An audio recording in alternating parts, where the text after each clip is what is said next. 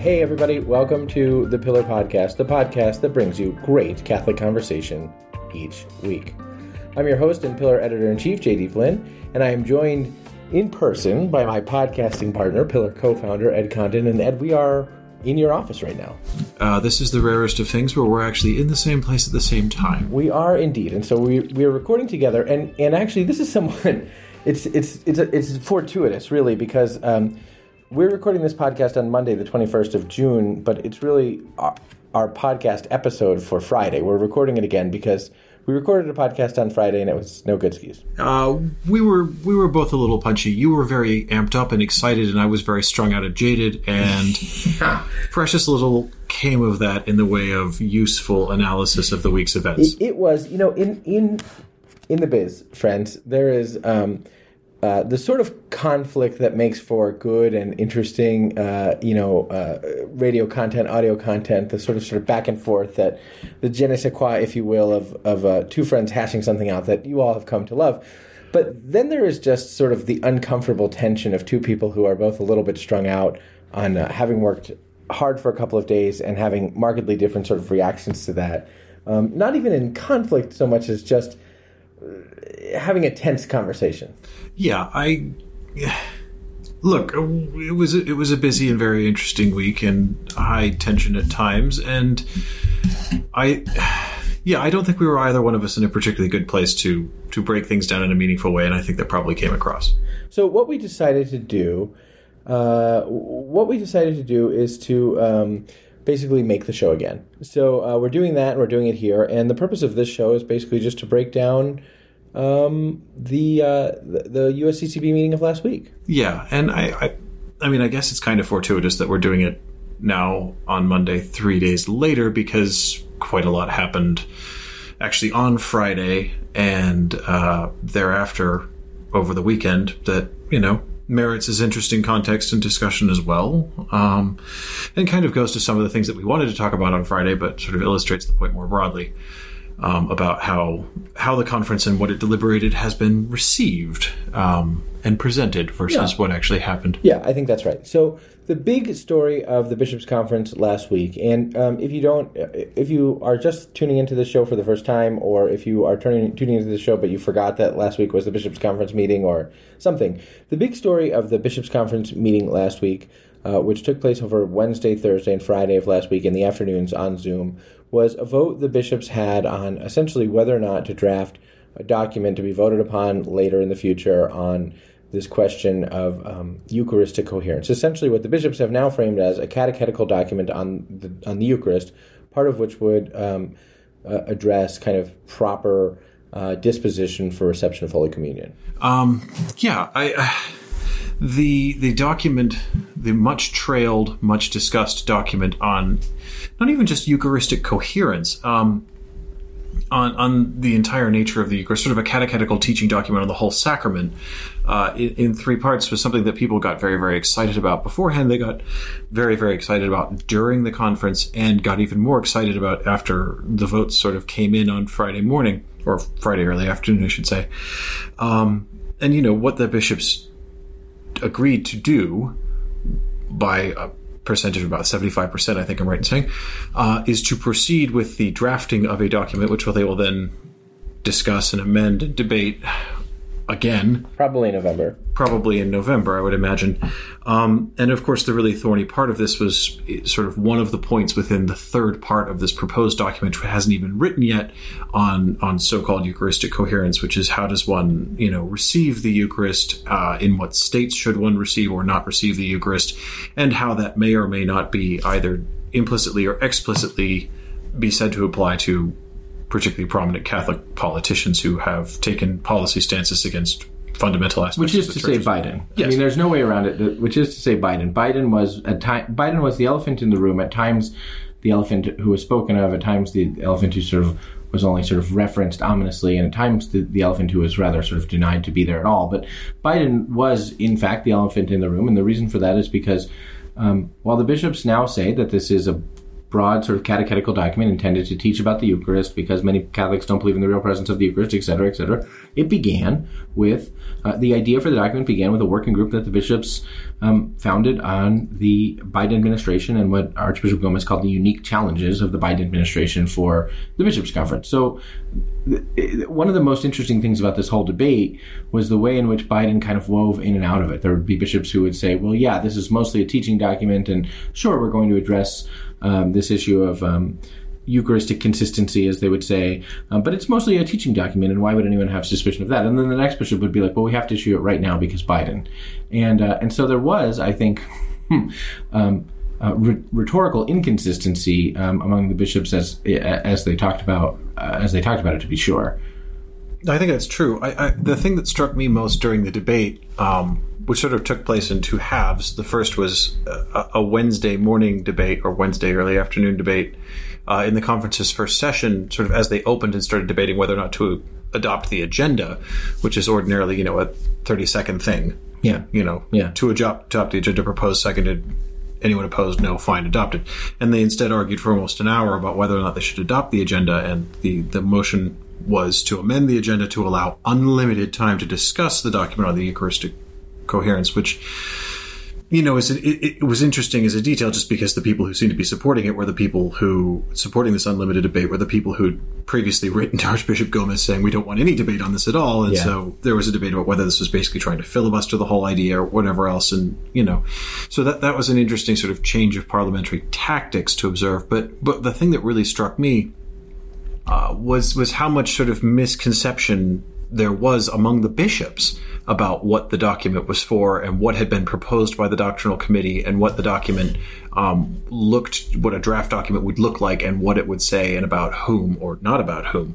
A lot of the bishops spoke and said, well, what about this national policy for politicians not being able to receive communion? And, Bishop Rhodes, who's the chairman of the doctrinal committee, said, we're not going to, don't be confused. When people keep hearing this word national policy, we're not talking about, and we were never talking about issuing norms that are going to bind individual bishops. We can't do that. Yeah. We would never do that. Yeah. But a lot of the bishops seem to come into this debate expecting that that's what they were talking about. Yeah. And so I was kind of, that really struck me. And I think goes to, I don't want to jump too far ahead in the conversation, but, just to sort of leave a bookmark for something we'll talk about later, I think it really goes to the kind of confusion that's been around this whole discussion, even amongst the bishops, and a lot of it, and how it's played out in the media, and how, what the bishops intended to do, proposed to do, and now are going to do has been, there's no other word for it, misrepresented and mischaracterized almost across the board. Yeah, I mean, so bishops on the one hand who are sort of saying, how can we possibly dare to do this? And then Bishop Rhodes saying, it is not our intention to create a national policy. And then bishops, sort of supporting the document saying, well, it's not our intention to create a national policy, but we do need to do it right now because we need to be absolutely clear that politicians who support expanded legal protection for abortion shouldn't approach Holy Communion. But the weird thing even about that position is that the bishops, I think, had made clear, and Archbishop Gomez had made clear, and Bishop Rhodes in his presentation had made clear that they really were not intending to be especially directive, especially about sort of the point of prohibition of Holy Communion. That in a certain way, I think if there hadn't been all this controversy about the document, after the document was written and passed, a lot of people would have said, hey, how come you didn't say anything about prohibition of Holy Communion here? I mean, a lot of people would have criticized the document for being not as strenuous, I guess, as they expected, or not sort of as hard on pro-choice politicians as they would have expected, who are now, because of the framing of the document, completely supportive of it and saying, yeah, the bishops are doing the right thing here because the bishops are getting all of the sort of widespread, both internal criticism. The bishops who are supporting the document are both getting internal criticism about it and then sort of widespread social excoriation over it. Yeah, I think that's right. And, if you look back, as we did in the sort of run-up to the conference meeting, looking at previous statements by the USCCB on the subject of Eucharistic consistency, if you like, and even Catholic politicians in the reception of communion. I mean, in 2006, they had a document that basically said, if you're publicly taking stances against the Church's moral teaching that amount to a state of grave sin, you shouldn't approach Holy Communion. You shouldn't approach communion. And I think it's interesting and instructive the extent to which we have moved along as a culture and as a society in the Church of the United States, that what I can't remember happening in 2006, so presumably uncontroversial was it, that we've now got to a place where everyone seems to be lighting their hair on fire about the idea of just repeating what they've always said in this sense. Yeah. And I think part of the reason for that is, and this struck me during the press conferences, is reporters, mostly not Catholic reporters or not reporters for Catholic outlets, kept asking, yes, but what are you going to say about Joe Biden? What are you going to say about Joe Biden? It's like, well, the conference is never going to say anything about Joe Biden in particular. Yeah. That, Joe Biden is, if you like, the catalyst for why this document needs to be produced in the mind of the bishops. But that doesn't mean that the document was ever intended to focus on him personally, that Joe Biden is in this sense totemic. He's, he's emblematic of a kind of Catholic practice in this country that's grown up and grown more and more entrenched in this country in the last 15 years since the last document came out. Yeah, document came out, and it shows the church's position hasn't changed. The bishop's position, I presume, as a conference, hasn't changed, but just restating what they said 15 years ago is now radioactive as far as people are concerned, and I find that very interesting. Well, there is a way in which. And I don't think it's a 15-year thing. I think it's a much broader thing. And maybe I don't have the historical context to be able to say that how broad it really is. But there is a way in which there are, if you like, sort of a number of different sort of iterations of Catholicism in America, but sort of two prevailing iterations that I think were sort of held up against each other and in conflict with each other during the debate of the bishops on this document. Is sort of the cadre of Catholics who would equate Catholic practice with adherence or docility to sort of the teaching office of the church, which is to say that who would perceive that there's some necessary unity between Catholic practice and accepting what Catholic doctrine would teach on any number of both, sort of strictly theological issues and then moral issues, as such, who would sort of say, the faith is at the center of my life, and part of the notion of the faith of being at the center of my life is what the faith teaches and how that impacts my life. And that is a sort of experience of Catholicism that I think is probably the one in which you and I tend to, live and move and have our being. Even if at times, which is not to say that either of us is always adherent in a moral and practical way to the teaching of the church, but which is to say that we would both agree that we must affirm it and strive towards it, and that is what it is to become a saint.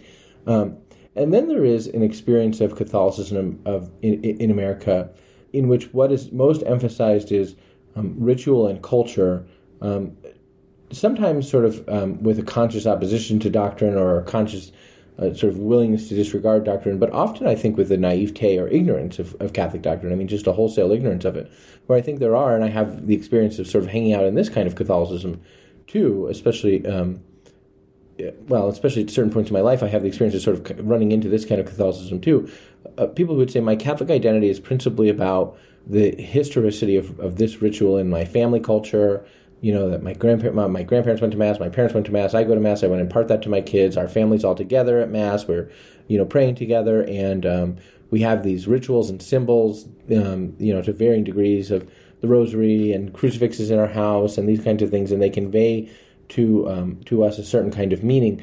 But the ritual and the conveyance in a certain way is the meaning, right? I mean, we think it is important to pass these things on in a certain way, absent of the specificity of their content. Now, there's a sort of general sense in which Catholicism is about being sort of having universal positive regard for others and a sort of disposition towards charity and a soup kitchen and these kinds of things, but absent sort of the specificity of Catholic doctrine. Oftentimes, I think, without even awareness, sort of its absence in the role of that kind of Catholicism.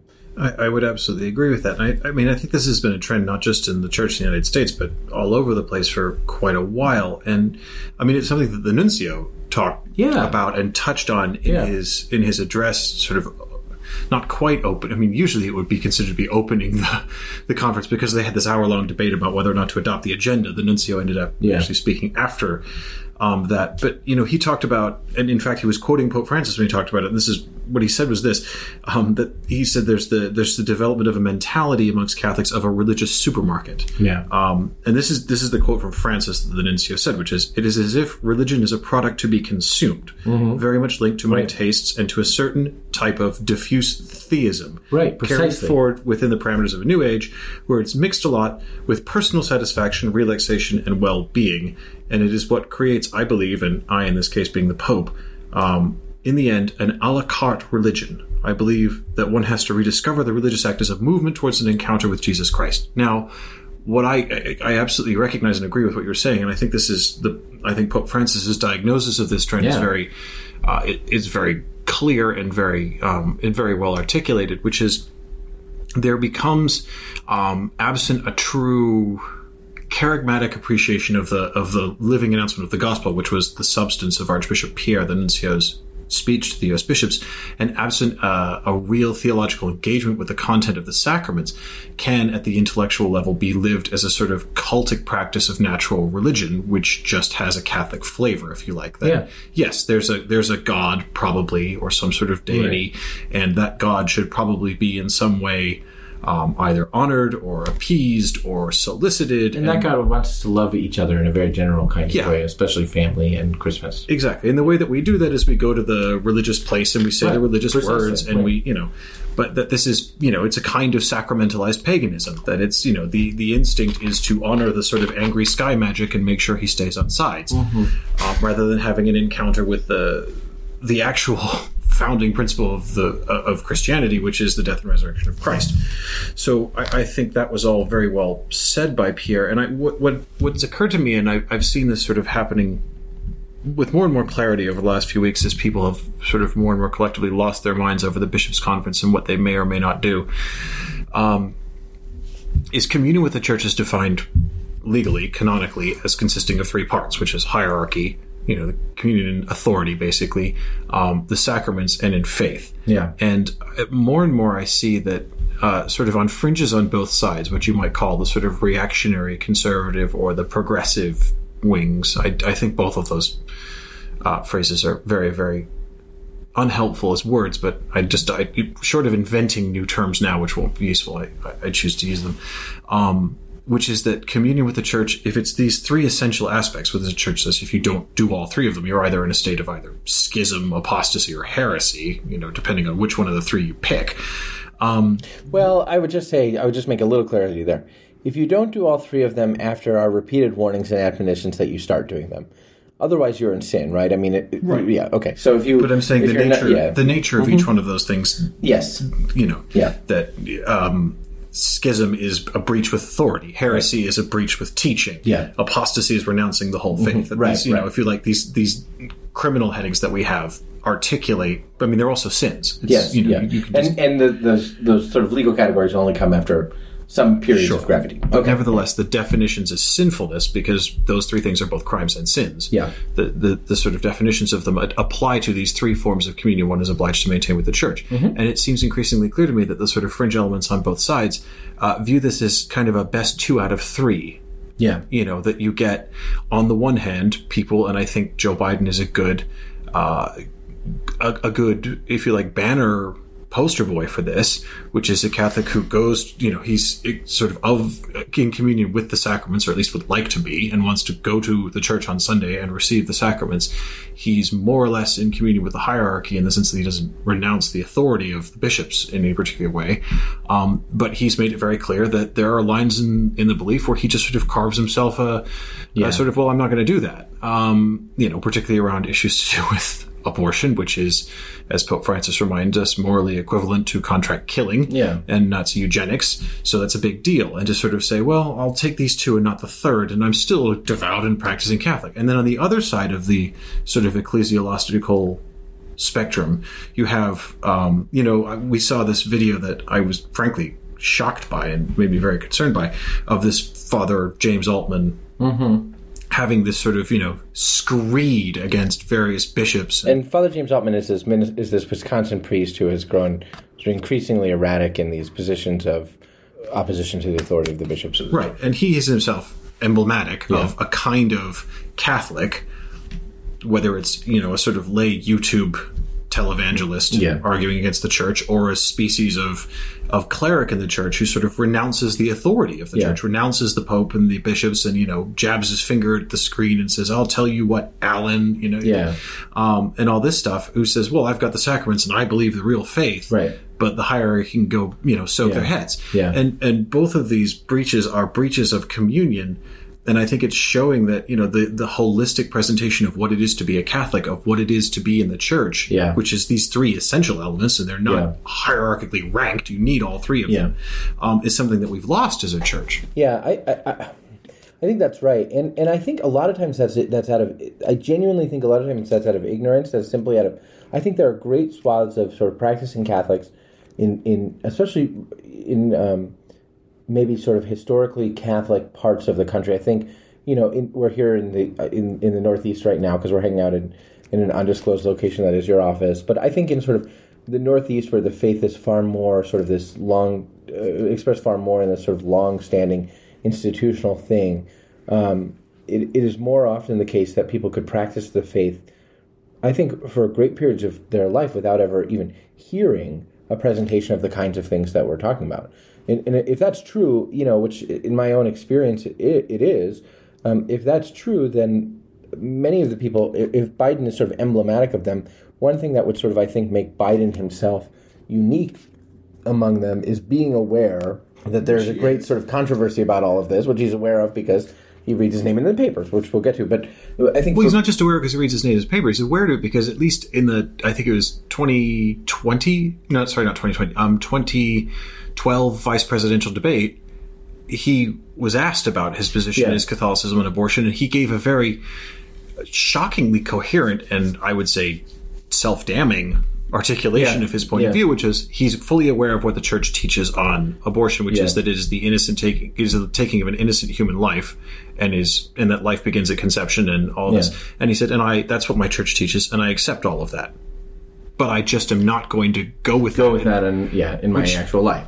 Yeah. And so he's not only aware of it implicitly, he's explicitly addressed the issue. And said, it just doesn't matter to me. Whereas I think for many more people, there may be sort of an awareness of these things, but not presented in a coherent and systematic way, or certainly not in a compelling way. And so it's not as if, I think often sort of folks who would practice that sort of method B Catholicism, which we described, which would be sort of ritual and practice and theism, are calumniated by the first group, frankly, as sort of like, well, they don't believe, they refuse to accept. But I think often it's the gospel in its fullness has often not been presented. I think it's entirely possible to, as I say, to sort of practice the faith in certain corners of American Catholicism without ever sort of even being aware of the necessity of integrity between these things, or with having the idea that, yes, the church has doctrinal positions, I'm not entirely keen on them, but one can sort of be zealous about them, but one needn't be. One can sort of be a fundamentalist about them, but one needn't be, without sort of understanding that integration. So I think if the debate over the Eucharistic coherence document exhibited a diagnosis of this problem, which again I think was murky. There were times when bishops expressed it clearly, times when bishops didn't express it clearly. But if it sort of brought to the fore this problem, then the interesting thing about the Bishops' Conference meeting for me is that there were two other things that were discussed that are possibly of far greater importance because they're solutions to the problem. Now, some catechesis on the Eucharist is great, but again, if you're not sort of keyed into that kind of thing, what's the likelihood that you're actually going to read a USCCB document on the Eucharist, right? I mean, if you sort of most people didn't manage to read the actual 2006 one. In fact, many bishops seem surprised by the existence of the 2006 one. Well, and not only that, it seems perfectly clear that a number of the bishops were, and certainly a lot of the media covering it, were unfamiliar with the content of the proposed outline for a draft document. Like, when they'd say, well, where's the section, when are you going to write this section on, denying Joe Biden community? Like, that's not in the... We circulated a draft outline. Yeah. Everyone saw it. I know everyone saw it because we published it. Yeah. It's not there. It was never going to be there. Yeah. And so there was this, but I mean, I take your point about, this not being a malicious omission on the part of many people, that they're living their faith at this level because they don't know any different. And I think it's absolutely true. And the way we know it's true is because one thing the bishops did talk about a lot was the need for this teaching document on the Eucharist outside of any example being given by a Catholic politician and their opinions on abortion, just because it now looks like, according to all the polling we've seen over the last few years, belief in the true presence in the Eucharist is a minority concern. Yeah, and I thought it was interesting on that point. Archbishop Wensky of Miami said, our people, he said, our people have a devotion to the Eucharist. They believe in the Eucharist. They often don't know how to articulate it. And from his view, he said, the questions were asked in a way that maybe would have required, in order to sort of get the right answer, a higher level of being able to make distinctions than one would expect out of people who, nevertheless might really sort of love the Eucharist. And he talked about the rise of Eucharistic adoration, Eucharistic processions, and other things in his diocese. And so that pointed, I think, to a view that I thought was a really sort of merciful and pastoral view, which said, no, I see living out in people's lives a desire for what you might call Eucharistic integrity, for a Eucharistically centered life, even if there's not the language there to be able to articulate it. And we should be wary of a kind of hyper-rationalism that perceives that the only important measure is the ability to articulate it appropriately. Although at the same time, I think the Pew survey does indeed indicate there are some real issues. And that gets to the kind of points I wanted to make about the two things that I think were really important at the U.S. Bishops' meeting that were overshadowed by the debate. If the debate surfaced or diagnosed the problem, then two things propose solutions to the problem in different ways. One is the development of something that would be an outgrowth of the conference's subcommittee on the catechism, which is something they're calling a catechetical institute.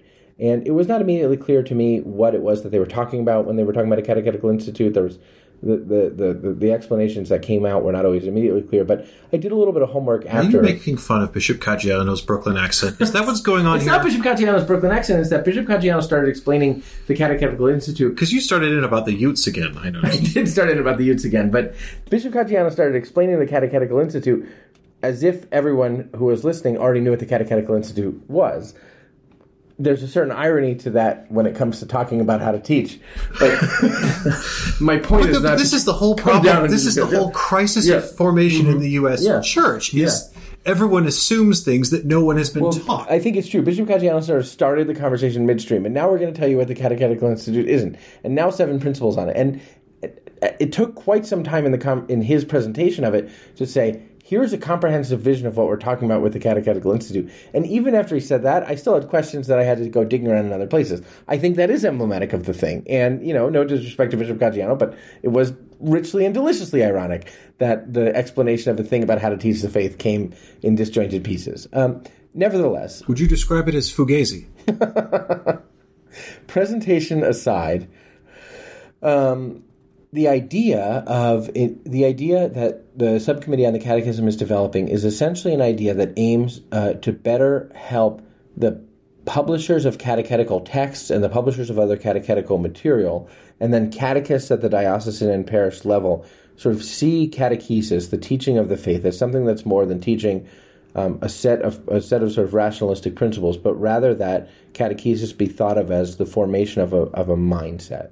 And it does seem to me, drawing from the General Directory of Catechesis and many other things, and it's not an original idea, but it is true that fundamentally catechesis is the formation of a worldview, a way of seeing the world and appropriating it and making judgments about it through the lens of faith and through the lens of what the Church teaches about what's true about the human person and about sin and redemption.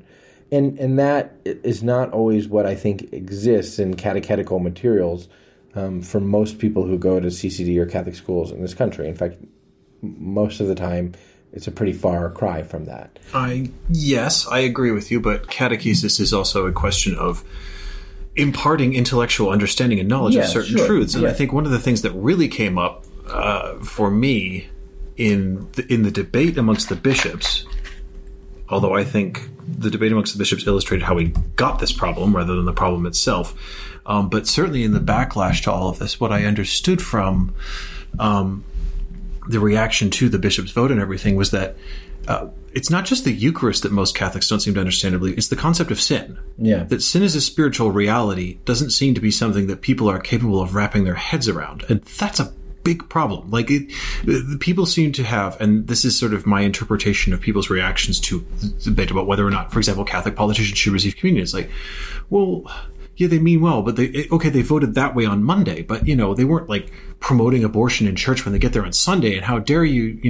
The idea of an actual spiritual state of sin, it's just vanished. Yeah. And I mean, some of the rhetoric from the bishops during the debate, I thought, was a perfect encapsulation of how we get this kind of misunderstanding in the faithful, which is there was a lot of talk and sort of, well, we're all sinners and none of us are worthy to receive. Who am I to judge?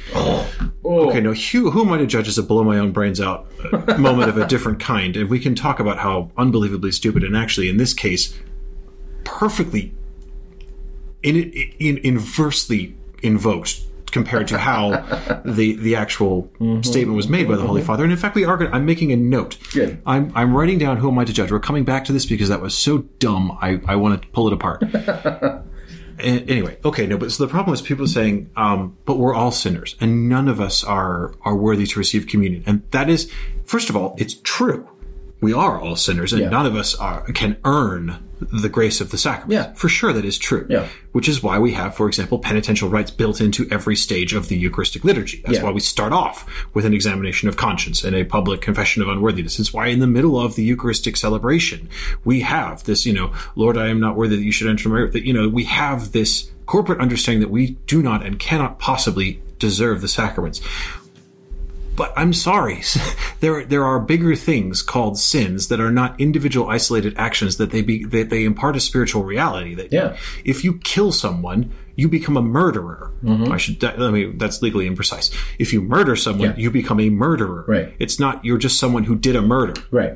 That it imparts almost a kind, not a character. It's not an ontological change, but it affects your state of being. That you carry that with you. That the effects of that action sit with you and have a spiritual repercussion. An ongoing sort of disordering effect. An ongoing disordering effect, one which is made worse and compounded if you then approach the sacraments in a state where you're not contrite, where you don't renounce what you've done, and you haven't sought forgiveness and absolution. Right. So, I mean, this is, and I wrote something about this weekend, which not a lot of people read, but a lot of people like the tweet, which, fine, take what you can get, I guess. This to me suggests that we have basically a wholesale catechetical crisis that needs to be addressed. And actually, if the bishops want to be Eucharistically coherent, they're going to need a document at least as long on the sacrament of penance, because people don't understand what sin is anymore. I think that's right. But I think all of that's true, and at the same time, I think it's more than just to say, and this was Bishop Caggiano's point, it's more than just to say people don't understand what sin is. There was evidence, I think, in the debate that we witnessed among the bishops, a surprising paucity of theological sophistication among many bishops who spoke during the thing. Not all, and I want to come back to that too, but there was evidence among many bishops of a surprising sort of, real sort of lacuna in theological education related to any number of topics that were connected to this topic. Bishop Caggiano's point is, however, that while the faith must be transmitted with intellectual understanding, and while we have failed at that, one could still at the same time sort of get an A in a course devoted to sort of the memorization of certain paragraphs of the Catechism without ever coming to belief.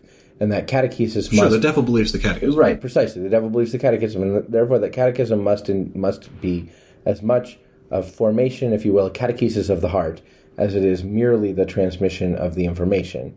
And so there is the first problem of failure to transmit the information, but that first problem is probably well contextualized and perhaps even caused by a broader problem, which is a fail to sort of transmit a way of living and seeing and judging, thinking, judging and acting, as the Holy Father would say, as a Catholic, and then to be ever more sort of informed by the teaching of the Church in terms of the way in which we think, judge, and act. And at the center of both of those things is a person. I mean, that fundamentally catechesis is a mode of orienting us towards the person of Jesus Christ, and that, as he said, that there's a crisis in the catechetical landscape that has challenged that. And so there's this idea of this catechetical institute, which will mentor writers and publishers and help them to better create better catechetical material and to better sort of understand what catechetical material is now and what it isn't, and how people actually do learn the faith. And I hope that this will sort of recognize the way in which, as you say, internet televangelists play an outsized role, I think, in sometimes teaching people an iteration of the faith. And I mean, truthfully, Ed, you and I heard from someone this weekend who was very, very nice, but on the other hand, it's unfortunate. We heard from someone this weekend who said that they had converted to Catholicism as an adult. They had converted because they wanted to become a Catholic. They wanted to practice the faith.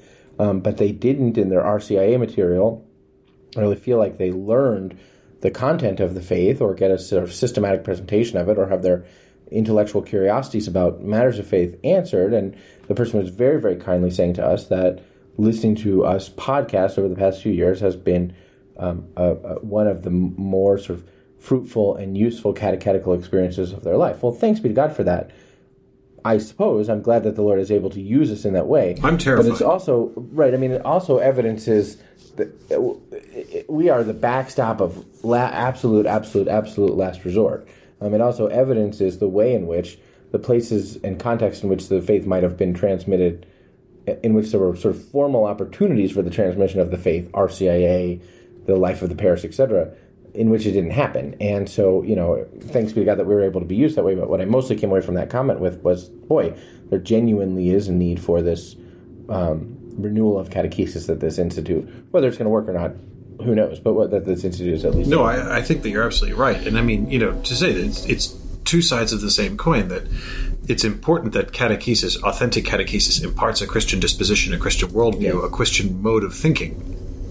Absolutely. But at the same time, if you don't have the imparting also of, not necessarily sort of learned by rote penny catechism parrot answers, although there's nothing wrong with that. If you understand what you're saying, that's actually very good. Yeah, right, exactly. That's, we used to, it used to be perfectly ordinary for every Catholic, if they were asked, why, who made you and why? Right. They could trot out a perfect answer. Right, which can be plunged, to great depths. But there is a general crisis in education that goes far beyond catechesis to disparage the rote in favor of something stupid called critical thinking. I'm sure people are going to write me about that, but what I mean is... critical I'm opposed to critical thinking. I'm very uncritical. But I'm sure that people are going to nevertheless disparage me about it. But what I mean is that there is a great deal of value to having rote memorization of well thought and well articulated expressions of reality, whether that is having the Psalms at one's fingertips by virtue of repetition for use in prayer, whether that is having a corpus of poetry having been memorized for sort of expression of one's sentiments when one's own words fail, whether that is having sort of rote catechetical answers to the kinds of questions that one might with which one might wake up in the middle of the night. All of that is extraordinarily useful, and I think a necessary sort of precondition for the sort of deeper kind of critical analysis that seems to be favored, often without sort of the foundation having been laid of a clear set of truths by which one can live. Sure. Well, I mean, here's the thing, and this sort of ties it back into sort of what the bishops were talking about during their meeting, which is if you have a catechetical formation that forms, if you like, a mode of thinking and a disposition, but it's not filled with content, what you end up with is the kind of cultic natural religiosity that the nuncio was quoting Pope Francis about, which is you toss up at the Eucharist, you receive the sacraments, you don't really know what they are, you have an inkling they're important, but you're there as a kind of theism, a practice of, well, I know there's God. A God, is that? Do I call him A? Do I call him him? I don't know. But which actually came up, for heaven's sake. Oh, God. There was a tiny little definitely made the highlight reel. A debate about liturgical translations, in which someone was saying, well, we have in the Rite of Penance, the truly translated Rite of Penance, some bishop said, well, I noticed we're saying him, her, but wouldn't it be better for everyone if we didn't use a gendered pronoun? And we said there. Archbishop Blair just said, we're not doing that in this because we're giving you options, him or her, but we're sort of not going to deny the fact that there are appropriately used pronouns for people of different sexes. I mean, it was just a very sort of weird insertion into a weird couple of days. It was one of many things that I was surprised by. I don't know if it was you who said it, but, if you cram enough bishops in a room or a Zoom meeting, sooner or later you'll hear everything. Yeah, I don't know if I said that or not, but it was really something. Anyway, sorry, you were talking. Go ahead. I was. But, I mean, it just goes to the point that catechesis is so important, that the intellectual content of the faith is so important. It's so important that content be married to a faithful, discerning attitude towards how you approach your whole life and how you approach your entire engagement of intellect. That, as Pope Francis says, the church comes to form consciences, not to replace them. That the idea is the church does not rip your conscience out of you and say, we will make all the determinations for you. On the contrary, the church's job is to form your conscience so that you'll make the right choices. Yeah. Now, the way that is often abused, and in fact, it's been abused by more than a few people, mercifully, none that I'm aware of from within the conference, but certainly in the coverage around the conference is, people of the sort of, well, I went to Catholic school variety, saying, the church doesn't replace my conscience, the church forms my conscience. My conscience tells me that, abortion is a human right. It's like, well, congratulations, but the church didn't form your conscience to say that. And if it did, you're owed an apology. Yeah, right. And the person who did that's going to... He's owed a punishment in this life and the next. Yeah. But that's, just because you have a conscience doesn't mean, and the church recognizes that you have a conscience, doesn't mean your conscience is right. In fact, and if the conscience is the Aboriginal Vicar of Christ, then your conscience didn't tell you that. Your misperception of what your conscience is told you that. Yeah. Well, you can also have your conscience formed and coarsened by frequent consultation with the devil. I mean, you can imagine that your conscience is a cricket, for heaven's sake. You can, but I mean, it's a serious point of the sort of screw tape letters variety. Since I know you like C.S. Lewis, thank you. So do I. No, actually, I'm not gonna do it. But no, to take a sort of screw tape letters approach, the idea is that you can destroy your conscience, right? And that there is a demonic influence at work in the world to coarsen human conscience, to deaden it, to get to the point where you say, well, it's only the taking of a pill the morning after, so a zygote doesn't implant in the wall of the womb, and you just sort of coarsen it right the way along the line till you're doing, partial birth decapitation of live infants. Yeah. That's how you do it. Yeah. And someone's conscience formed them to say that's and it's not how you do it alone, by the way. I mean, the point that there is a path of habituation to the horrendous on the part of demons is true. And Hitler didn't start by putting people in line for the gas chamber. You had to work people up to it. Yeah. Which what he started with is disabled kids. And exactly. But anyhow, to that point, Ed, just about conscience, the other thing that I find sort of interesting about this, sort of people have to respect we have to respect people's right to conscience. Well, you only have to respect people's right to conscience in the same way that you have to respect every man's right to say his wife is the most beautiful person in the world. Right. You can respect that they may think that, but it doesn't make it objectively true. Right. Not only does it not make it objectively true, but the fact that a person sort of ought to act in conscience, doesn't mean that a person not also therefore accept the consequences of acting in conscience, right? So there's this sort of idea, well, it's my conscience, and the church says the primacy of conscience above all things.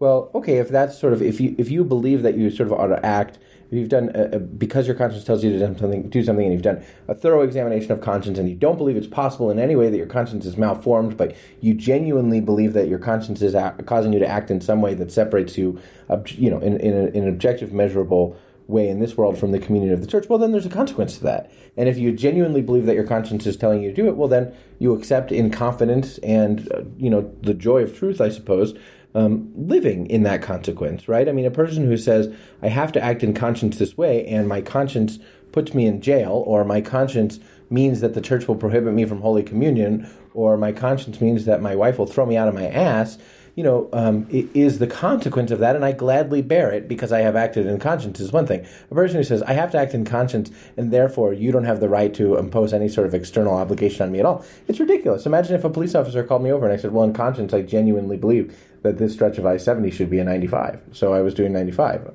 No, I mean, okay, if I in some way believe that, fine, but I'm going to get a ticket, and I'll pay the ticket sort of gladly because I have done so as a martyr for my conscience. That's what I find the most interesting. I would have found it far more interesting, and I'm kind of jumping ahead here, I would have found it far more interesting if the politicians who responded to their misperception of the bishop's letter. So after the bishops passed a vote to write a statement in the future, which will be debated upon, and after the New York Times and other publications sort of reported it as bishops, some of which are ostensibly Catholic publications, reported it as bishops take aim at Biden receiving Holy Communion. Well, they also said bishops flout Vatican warning. Right, exactly. All of these things which are not true. After False all of that, and tendentious. Some politicians, and especially one California congressman, a guy named Ted Lieu, said, well, I believe that a woman has a right to choose, and I believe that there should be gay marriage, and all these other things, and I dare the church to deny me communion. Snooze-a-roni, right? I mean, okay. It would have been far more interesting if he would have said, I believe these things and I accept that I can't that the bishops will prohibit me from receiving communion, but I'm right and they're wrong, and that will be proven in eternity. I mean, that would have at least showed a commitment to conscience. Otherwise, it's like, well, I want my positions which are contrary to the church and to have this cake that I can eat too. And it's like, oh, well, okay, so you don't really think there should be any consequences to that. How committed are you to it, really? It's exhibitionism. A person who said, no, I accept this temporal consequence, so confident am I in the Lord being on my side, would to me be far more interesting even if I thought they were wrong. Yeah, absolutely it would. But I mean, this is the sort of performative nonsense that we got from the congressman and several of his confreres in in a letter that they published sort of in the hours after the USCCB meeting went into executive session, sort of self-affirming. Yeah. In effect, we are devout and observant Catholics in good standing who champion a woman's right to access to abortion. And it is, I mean, this is to sort of borrow an enlightenment and to borrow and mangle an enlightenment phrase, because that's where this sort of ridiculous mentality comes from. Credo ergo sum. Mm-hmm. I believe that I'm a good Catholic, right, therefore I am a good Catholic. Right. I believe that you can kill babies in the womb and then still be a good Catholic because I say you can, and that's what I believe, and therefore give me the sacraments. We cannot make windows into people's souls, and so I wouldn't want to assert as fact or presume anything, but I would be surprised to learn that any of the signatories of that letter had any kind of decent theology or understanding or the ability to articulate what actually the sacrament of the Eucharist is. Now, somebody wrote that letter, and I'm far more interested in the person who had the theological sophistication to write the letter than the people who signed on to it. But I am also interested in that, JD. I suspect that, well, first of all, any familiarity one has with your average member of Congress, let alone any collection of 40 or more of them, they're not able to speak in language like that often as individuals, and certainly a group of them can't get together and articulate that. That's so, definitely someone wrote that for them, and I would stake a fairly upper range watch on that not being a sitting member of the House of Representatives. I suspect you're right about that. I used to know a priest, Ed. He's dead now. God rest him. This priest was a diocesan priest of a diocese that I was familiar with, and he was ordained before the Second Vatican Council, and God love him, he couldn't accept the liturgical reforms after the council. He couldn't accept the Novus Ordo, as it were, the new the ordinary form. Yeah, the ordinary form of the Mass. The new normal. The new Roman Missal after the Second Vatican Council. He couldn't accept it. He said, I don't think that I could do that. I have problems in conscience with these texts, and I believe that they're flawed in various ways, and I cannot accept them. And he told his bishop, this was sort of shortly after the council, I can't do it. There was no sort of allowance at that time for a priest to be able to celebrate what we now call the extraordinary form of the Mass, what you might call the traditional Latin Mass, if you're of the ilk to call it that. There was no provision at that time for a priest to be able to celebrate the Mass as it was before the reforms of the council. And more to the point, even if there had been, his problem was not just practical, that he couldn't do it, but that he had these theological problems where he couldn't accept its validity. And so he was suspended because he couldn't accept these things, and there was a back and forth with his bishop, and he was suspended. And he said okay, and he got an apartment, and he lived as a suspended cleric, which is to say he prayed the office, and he had holy hours, and he celebrated a private Mass in defiance of his bishop at that time in the extraordinary form. Now it would be a little bit different. He would be, I think, at least probably permitted to do so. Well, I don't know that he'd have a chaste of the faithful, but it would be at least a little bit more clear that he probably would be okay to celebrate. But in defiance of his bishop, he celebrated the extraordinary form of the Mass and wasn't angry about it, wasn't railing on about it. He didn't have a YouTube channel. He didn't even have he didn't allow himself to become sort of a hero of anybody. He just lived in his apartment and celebrated the Mass and prayed the office and did some charitable works and things like that. And he remained that way. And towards the end of his life, he wanted to kind of resolve this situation of being suspended by the diocese, and he approached the diocese in which he was, and the question was, would he accept the validity of the reforms of the Mass? And he said that he absolutely couldn't theologically believe that they were in error, and he couldn't, and he said it with regret. I mean, he genuinely said, I wish that I could, but I can't.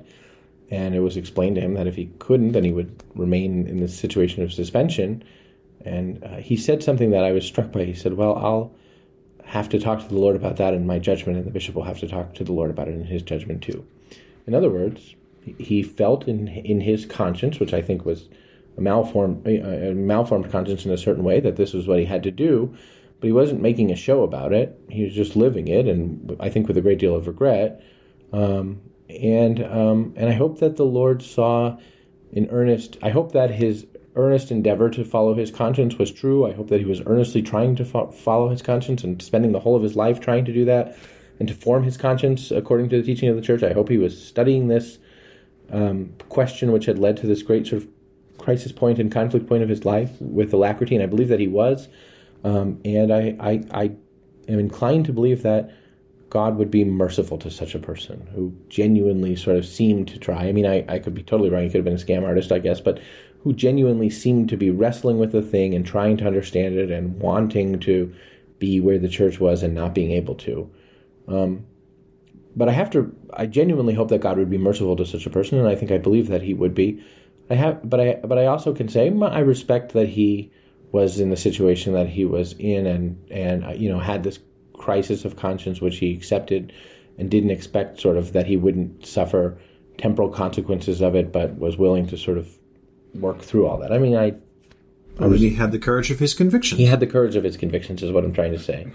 And I'd like to hope that God was merciful to him, but more than that, that to me is what it looks like, I think, to be in a sort of a conflict of conscience with the authority of the church, which is a terrible situation for any of us to be, in part because I think he recognized the gravity of such a situation. Mm-hmm. I mean, the most sort of striking thing about it is that this fellow recognized what it was to be in a conflict of conscience with his bishop and with the Holy Father. And that's not what sort of one might see from the exhibitionism of 60 congressmen saying, no, we act in conscience to do this, and we tweeted out the letter and one to say, I defy you to deny me Holy Communion. I mean, this priest knew that he would die not being able to celebrate he didn't believe in concelebration, but not being able to, go to Mass assist at Mass celebrated by his bishop or something like that. I mean, this priest knew that he wouldn't, he would die in this relationship of animus, tension. I guess the right word for it might be, I mean, he wasn't formally declared to be in schism, but in a practical sense, the right word for it might even be schism. He knew that he would die that way, and he carried that heavily. Should I be in the kind of place where I cannot accept, for some reason, what the church says, please God, may I take it as seriously as that. And please God, may the Lord be so merciful to me as to resolve it, to help me resolve this problem of my conscience. Sure. If I ever had convictions, I would hope I would. But I pray for that priest. I mean, I do. I pray for that priest and for his soul. And there might be other sort of points at which a person finds himself unable to sort of give assent to the teachings of the church, and that's not a small thing. But it's not the kind of thing that one brazenly tweets about with a dare to the bishop to deny him Holy Communion. So the other thing, there were two things that really struck me as being sort of solution-oriented towards this issue of Eucharistic coherence and the catechetical, the sort of grave theological lacuna that we see. The one was the Catechetical Institute, but the other was this project that strikes me as being, I think, quite cool, this notion of a Eucharistic revival, a sort of 3-year. Bishop Andrew Cousins gave a presentation, and I interviewed him last week. You can read about it at the Pillar, but he gave a presentation to the bishops about this idea of what he called a Eucharistic revival, a 3-year period in which there would be sort of efforts to stir into flames, as he said, the faith of the church with regard to a love for the Eucharistic presence of the Lord, that would have a diocesan component and a parish component, and then perhaps a national component, although the bishops haven't permitted that yet. They have to vote on that. And some bishops brought up the idea of a regional component, which I thought was very interesting, that in addition to having sort of events at the parish that are focused on adoration and preaching and confessions and a real sort of call to deeper Eucharistic faith and deeper Eucharistic piety, and events at the diocesan level and a national event, that there might also be events like maybe for the whole state of California or the whole state of New York or something like that. And the bishop who raised that point raised a good point, I think, which is to say that people that in his diocese might want the experience of going on a pilgrimage, and that there's a real obvious value in the life of the church and in the sort of spirituality of being a pilgrim, but might not be able to afford to go to a national event, and so these regional events might be a good idea. So that was actually like something that came out of a USCCB discussion that was like just a good idea, and I thought that doesn't happen every day, that there's like a practical thing that might happen as a consequence of this discussion that I thought was good. I don't know, what do you think about that Eucharistic revival thing? I like the idea. There was, of course, the bishop who told us last week that unless we get the catechetical content right on the Eucharist and Catholics actually believe in what the Eucharist is, such a Eucharistic revival could become bread and circus. He said bread and circus. It was a hell of a line. This bishop said, unless we get the catechesis right, our Eucharistic revival is bread and circus. It was a hell of a line, and I think it's true, unless it's the doctrine is judged. right. It's right. I mean, unless the doctrine is right and the sort of underlying theological principles that are worked on in this thing are right, then it could become sort of empty pageantry, I guess was his point. That's true. I have confidence that at least at the sort of national level, the bishops who are organizing it seem to be wanting to use it to teach the faith, but it was a fascinating way to put it. It's a fascinating line. No, I like it. I mean, one of the things I wrote about this in my newsletter briefly at the end, which is, it does well to remind us that the things that matter in the church are almost never contained in a document produced by anything with the word conference attached to it. Or committee, council occasionally. Occasionally. If the word ecumenical precedes the word. Yeah, never if it's pontifical. Right. Nearly. Nearly. Well, okay, the Pontifical Council for Legislative Texts, otherwise no. Mm-hmm. But,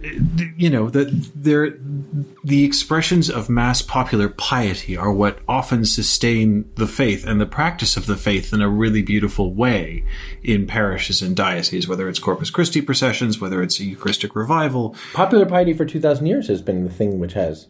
And often safeguarded the faith in the face of terrible theology visited upon the church by her ministers. What percentage of the bishops in Europe were Arians at one point? Right. It was like a third? Right.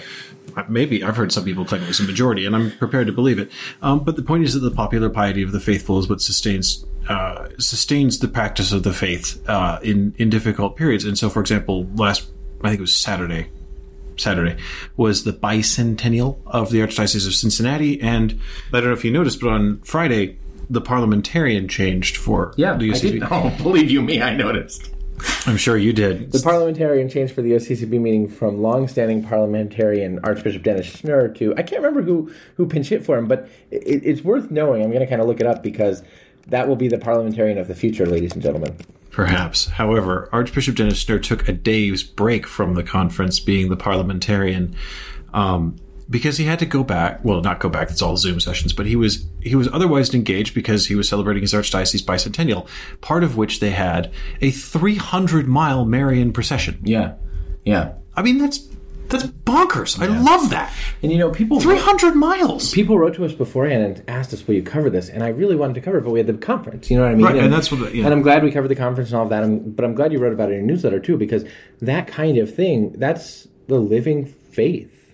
The living faith, and I think Bishop Cousins wanted to emphasize this when he talked. He said, the living Eucharistic faith is also the faith that loves the poor. And the faith that loves to proclaim the gospel, but that can't be sort of separated from a living Eucharistic faith. And something like a 300-mile pilgrimage is indeed the living fath. Yeah. You can keep your conference nerdery, JD. Give me that old-time religion. Give me that old-time religion. Well, to that point, one of the criticisms that I heard of the Eucharistic revival idea. So the idea of this whole Eucharistic revival is like a year of forming leaders at the diocesan level to better know, love, and adore the Eucharist, and then sort of sending them out in their parishes to have parish events for a year with increased adoration and processions and Eucharistic preaching and holy hours and these kinds of things, and exposition of the Blessed Sacrament in various ways. And then subsequent to that might be a national event or regional events, as I said. And some people sort of said, well, I hope that there's a takeaway from these national events, that they can come back and be implemented in the diocese, and I hope there's a plan for that. And I've heard that before. So in 2017, there was something called the Convocation for Catholic Leaders in the U.S., where that was that jamboree in Florida. Yeah, the jamboree in Florida, where lots of people got together from. I think every diocese was asked to send 15 representatives or something like that. So people who are involved in the life of the church in every diocese went down to Florida for a couple of days of talks and things like that.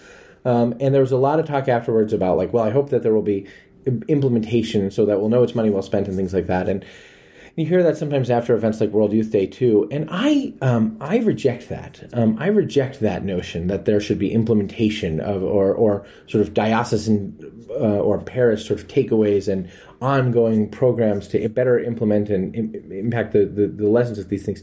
Sometimes the thing itself is the thing. Sometimes the national event, people from all over this country getting together in what I hope would be a baseball stadium. Well, what I hope would maybe be, a cool place to have it would be Lambeau. Well, maybe not, but a cool place to have it would be maybe, I don't know, a football stadium. Or something like that, or a baseball stadium or something. But just because it would be so many people, maybe the Michigan one that can hold 100,000 people or whatever. I don't know. The point is, 100,000 Catholics all together in a place to adore the Blessed Sacrament. I don't think you can find 5 Catholics on the campus of the University of Michigan. All right, yeah, okay. Well, that's why you got to bring them in. But 100,000 Catholics in a place to adore the Blessed Sacrament is the thing, right? I mean, that's beautiful and extraordinary and life-changing in ways that one might not expect if one sort of says, okay, well, what's going to be the 5-point plan for sort of implementation of this in the parish level, or bringing it home to the parish, or continuing the experience or something like that. It is the thing. And the Holy Spirit will work through things like that, or the convocation of Catholic leaders, or World Youth Day, for God's sake. We'll work through it, not for everyone, but for some people, to have seen seeds planted, to have had the experience of Christian fraternity, maybe for people who feel like they're alone in the practice of the faith, or alone in their sort of demographic in practicing the faith, or don't have any Catholic friends, or to have given them an insight or a vision, and those seeds will come to blossom and sort of germinate over a period of time.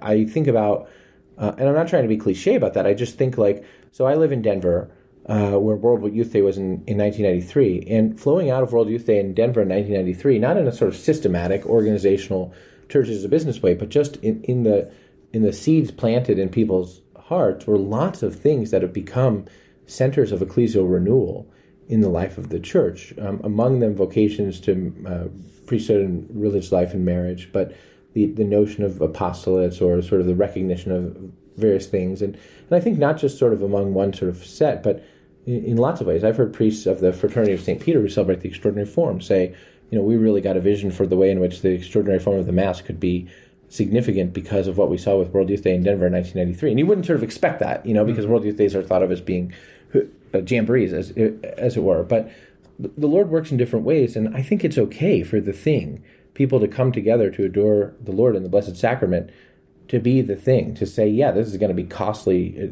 time-consuming and costly, and maybe seem impractical in various ways, but it's worth doing in and of itself, and then trusting that the Holy Spirit will be the one to sort of draw out from it fruit, rather than sort of programmatic compulsion of fruit subsequently. Yeah, no, I think that's true. And I mean, this is one thing that I think doesn't come out of the USCCB during this Zoom session, and the bishops who are saying real conversation and debate requires us to be together in person, and I think that's a fair comment. Yeah. I don't know, and 75% of bishops didn't agree that meant that they couldn't authorize the drafting of a document for them to meet about and discuss in November. But right. I think there is a real need for them to be in person together, because, as you say, sometimes the being together is the thing. Right. That this is the experience of a very important aspect of communion, is that to be in what, I mean, you're sitting in my office right now, which is, it's a different kind of podcast for us than, right. I can't read the newspaper while you monologue. And I'm here, and the reason I'm here is because we want to work on a couple of projects that we know require us to be in proximity together. Now, we made a decision that we would draft some initial outlines of those projects when we were not together, and we felt both perfectly comfortable saying we should proceed on these projects. But now, for the rubber to meet the road on them, we wanted to be together. Yeah. Not in a weird way. I say it out loud, and it sounds weird, but we wanted to sit in the same room and to be able to talk. No, it's not weird. Through. This is something I saw. Did you see this thing on Twitter over the weekend? No, I have not looked at Twitter in days and days and days. That's smart of you. My mental health is great. I somehow got tagged into a thing where I have no idea how it got started. Oh, no, I do. Something in the New Yorker about a mass grave of Grecian warriors, and they were saying, oh, well, some of them were holding hands, so this proves that the whole battalion was clearly just gay couples. And anyway, the Newmanian thing. So Blessed St. John Henry Newman, wanted to be buried with his friend Ambrose St. John, and now everybody looks at them and says, well, they must have been in a sexual relationship with each other. And it's like, no, they had a deeply committed and personal and intimate friendship which far exceeds that of ours. Thanks to Far exceeds. but that doesn't necessarily mean that, that doesn't have to mean that it was gay, which is sort of becomes the immediate presumption thereof. Yeah. Well, now, at the same time, it doesn't necessarily have to mean that there were no real feelings of love between these two men that can't be recognized as being meaningful. But not all love is the love of desire and consumption. not all love is erotic. It's erotic, precisely. Yeah. Which was the thing that I saw on Twitter, that this sort of drive to reinterpret every close male friendship, every kind of emotional intimacy between men through the sort of extreme 21st century lens of, well, it's all just sublimated homosexuality if it's not actually gay. Yeah, is nuts. I mean, I'm also kind of so I agree that it is nuts, and it's a completely ridiculous historical lens to force on things. So that's silly, and it's the sort of silliness you'd expect in like the New Yorker. But the thing that I found weird was that people were saying, like, yes, and this is why male friendship is dying out, and people don't have the close friendships with other men that they used to, and that the world used to have as a sort of ordinary part of the social fabric, and made reference to things like Tolkien and the idea of the Officer Batman relationship, and that you could have really close interdependent emotional relationships with people that. Sorry, the Officer Batman relationship is something that I know what you're talking about, but since most people now are thinking about Commissioner Gordon and Batman, maybe you just say what that is from. Well, it's not that. Yeah, okay. No, the Officer Batman. And as you might know, is from England. Whatever. Anyway, the Officer Batman relationship being that between an officer and his sort of designated personal staff of one. His aide-de-camp. Yes, the person who served as both sort of valet, personal servant, body man. If you need a pop culture reference, think about George Washington and Alexander Hamilton. His name was Alexander Hamilton. Was he his Batman? No, he was private secretary to George Washington, but it's a helpful. Oh, okay. Yeah, it's. I mean, it would. The most well-known literary Officer Batman relationship is actually in The Lord of the Rings, because that's the idea of Frodo and Sam as an officer and as Batman. Anyway, but people were saying, well, we've by posing this sort of stupid retconning of all intimate male emotional relationships as either overt or sublimated homosexual relationships, it's stopping men from having friendships now. And I just thought, is it? Are people that weird? I don't know if people are that weird or not. I do think, though, that it probably... I mean, I don't have friends, so I have to ask. I do think... I can assure you that I've been at... if you go to the Bancroft Arms on the Mile End Road at Kicking Out time, or at least if you did 10 years ago, there was a lot of intimate male relationships going on there, and none of them were homosexual, but, people weren't afraid of sharing their emotions with one another. Yeah, I do think that there probably is a way in which that is...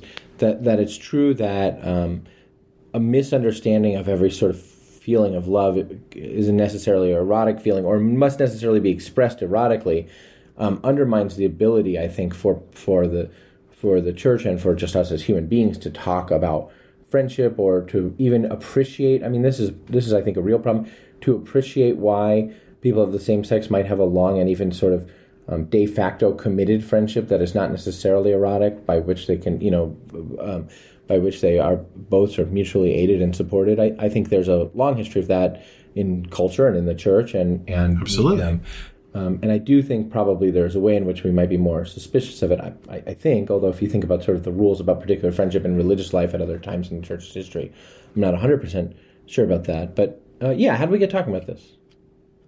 I forget. Me too. But Ed, I guess what we should do now is I'll say one takeaway that really surprised me from the USCCB meeting, and you can say one too if you want, and then I want to give us a chance to talk about one other thing. But one takeaway that really surprised me is a person who came to the fore in leadership that I did not wholly expect was Bishop Rhodes, the chair of the Doctrine Committee. Actually, the interesting thing is he's the outgoing chair of the Doctrine Committee, so I think this is his last meeting as chair of the Doctrine Committee, and then Bishop Dan Flores takes up sort of the reins. But Bishop Rhodes was responsible for keeping this discussion going, this several hour discussion among the bishops, in which bishops were saying really some things that were, I think, helpful.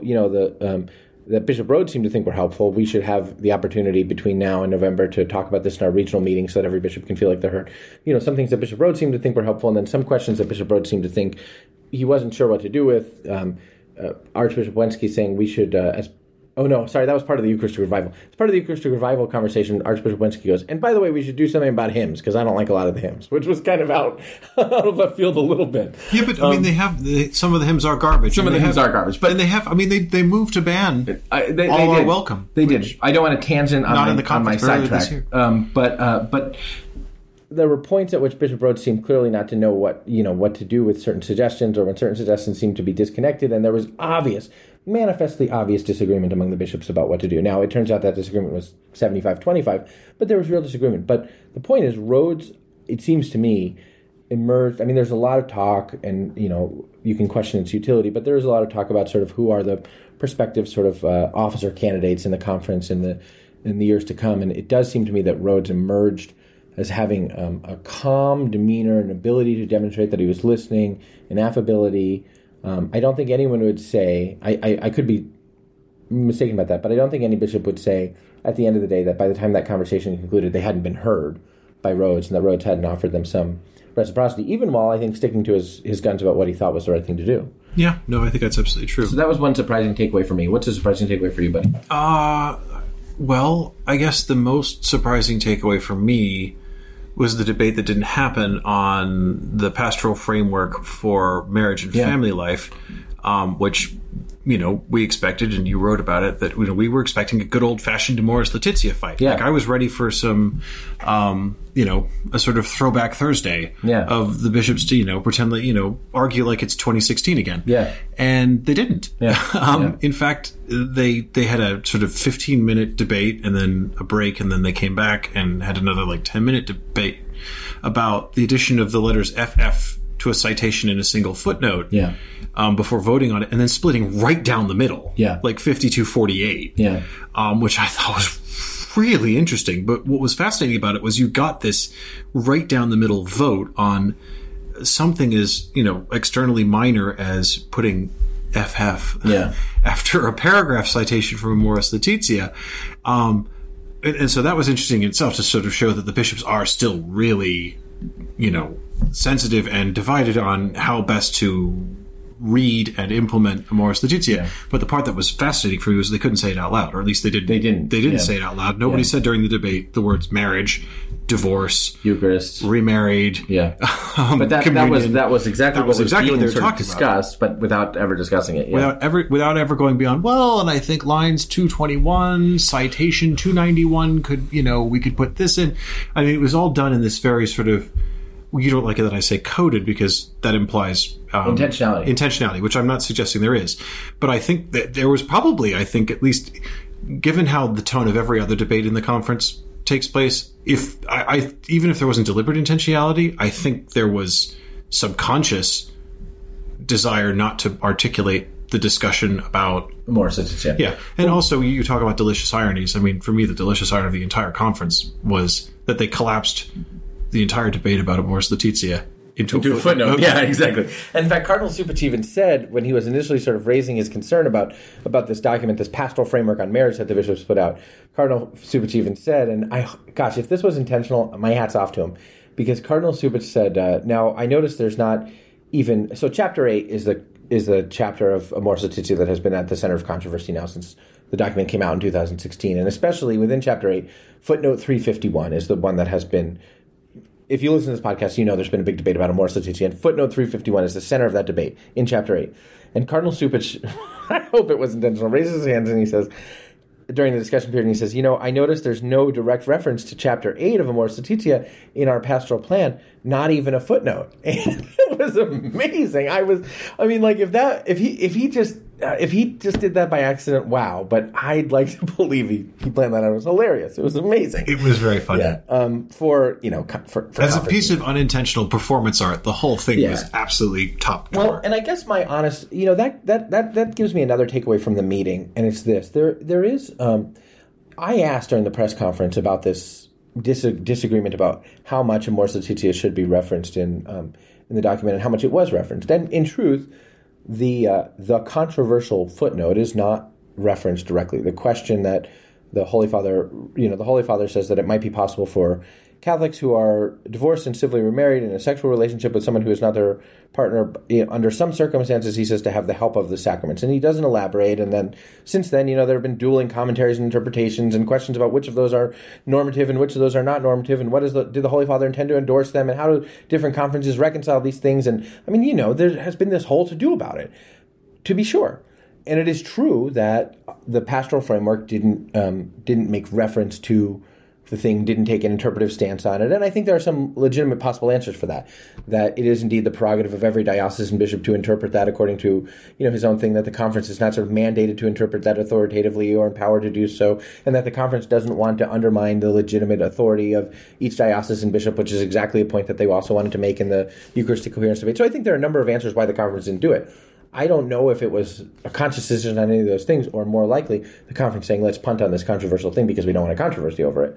But that punting is probably the appropriate response for a conference anyway, if you follow those other arguments. But it's true that it wasn't in there. And, I sort of asked. It seemed there was a controversy about it, and it didn't seem, one person said, I noticed it's not in there. And then another person said, oh, no, it's in there. And then Archbishop Gomez called time, and that was the end of it. And so I asked about it, and the answer was like, oh, no, I think that the Archbishop's answer was a satisfactory answer to Cardinal Supich's question. And I don't think that if you were in there and you could follow the debate, you would believe that to be true. Because Cardinal Supich, who has endorsed that footnote as what he calls a paradigm shift in the Church, clearly has a view on these interpretive questions. And Archbishop Cordileone clearly has a view on these interpretive questions too. And I think Archbishop Cordileone, could have said, we don't want to undermine that bishops can take different stance on this. He could have done any number of things. But instead he just said, no, it's in there. And then it was the end of the conversation because they called time for lunch or whatever. But in the press conference, it was kind of like, no, everything was worked out. And if I had a piece of counsel for the conference, it would be that kind of everything is worked out response, when clearly it isn't. There will be more dispute among the conference. There will be much more disagreement in the conference in November when they're actually hashing out this document and other things too. It's better, I think, to acknowledge the disagreements than to suggest that they're not there when they obviously are. Yeah. I understand the knee-jerk reaction of saying everything's fine, all the bishops agree with each other, because, with the exception of some notable points of disagreement, and I would argue some serious rhetorical differences which lead to even bigger problems like the state of sin and things like that, there is nevertheless, in those press conferences, there are other journalists there who have basically pre-written a bishops violate odds or whatever, so I can understand the knee-jerk reaction to downplay that, because if, for example, there are entire outlets dedicated to insisting there is a gigantic rift between the U.S. bishops as a conference and the Holy Father and the Vatican, which is patent nonsense, especially on the issue of abortion, I can understand why you're... I can understand the motivation for it. I'm not sure that it prevents them from doing that. And, in my experience, if Mr. and Mrs. Flynn are having a fight and the kids are upset by it, sort of saying to them, Mom and Dad aren't fighting, it isn't helpful. It's probably far more helpful to say, Dad shouldn't have talked to Mom. My wife's a saint, so she doesn't usually have a thing that is a fault. But Dad shouldn't have said that to Mom in that way, and Mom was impatient because you people are not or whatever it is. You know what I mean? It's probably far better. I love the idea that you refer to your children as you people. It's probably better to give them an age-appropriate explanation of the thing than to just suggest that it's not happening. And I think... Yeah, the age-appropriate level for the New York Times is probably 4. But they might struggle with even that one. But there is a value, I think, in that. So anyway, I don't know where I'm going with that, but it is a thing. I'm going to tie your hands behind your back if you keep slapping the desk. I'm sorry. I keep slapping the desk, and it keeps making noise in the podcast. I don't know if our producer's going to edit that out or not. Ed, before we wrap up, you tweeted something yesterday, and I tweeted a response to it, and it has apparently, as I say, I haven't looked at Twitter in a couple of days, but it has apparently lit a bit of a conflagration among people that you and I have been talking about for a while. Because we've been talking for a while about whether or not we should sort of talk about this sort of rising movement among some Catholic writers and voices who are talking with an increasing amount about a political philosophy called integralism. And we seem to have provoked the ire of the integralists. Do you want to talk about it? No, I find it boring and irrelevant. We can talk about it on the next episode if you want, although I have a better idea for what we can talk about. I'll tell you afterwards. Okay. You can pick whether we'll talk about integralism or we'll talk about something more interesting. I find it boring. I would say this. I think one problem with too much one way in which sort of political philosophy can become ideology is when one is unable to accept the legitimate criticisms of one's own political philosophy. So I think that, there is something in the history of the church. There is something to the glory of Christian kingdoms, but there are also deficiencies, for the proclamation of the gospel in the same places. And when one can't sort of take an honest examination of all of those things, then there's a danger that one's philosophy has become an ideology. Well, okay, fine. If you're, no, because if we're going to talk about this on another podcast, I don't want to just, talk about it in 30 seconds. Is this a teaser? I will say this. I think a lot of people who profess themselves to be integralists fail to distinguish adequately between a truly integralist state and a merely confessional state. I have no problem with a confessional state and think it can be a very good thing. I agree with you about that. An integralist state, which is what we got under Constantine after his conversion, I would argue is inevitably bad for the church. Yeah. And there's a difference between the two. I'm inclined to think that as well. But you got to know your history, JD, and you got to know your ecclesiology, and you got to know your canon law. And at the same time, you have to be able to recognize that the church's perspective on these questions is necessarily flexible and conditioned by the circumstances of time and place, and that means that all these things are prudential judgments, and prudential judgments are always weighing exercises between possibly good outcomes and possibly bad outcomes. And if one can't recognize the possibility of possibly bad outcomes, then it seems difficult to make a weighing exercise. Exactly. Okay. We can talk about that more later if you want, but again, you don't want to. Look, I know a Habsburg. He's a great guy. He's a great man. And his family have produced some wonderful saints. I have other interests too. All right, everybody, you have been listening to a Viva Voce episode of the Pillar Podcast. I am your host and Pillar Editor-in-Chief, J.D. Flint, and I am in the office of my pal, Pillar co-founder Ed Condon. Good night, everybody.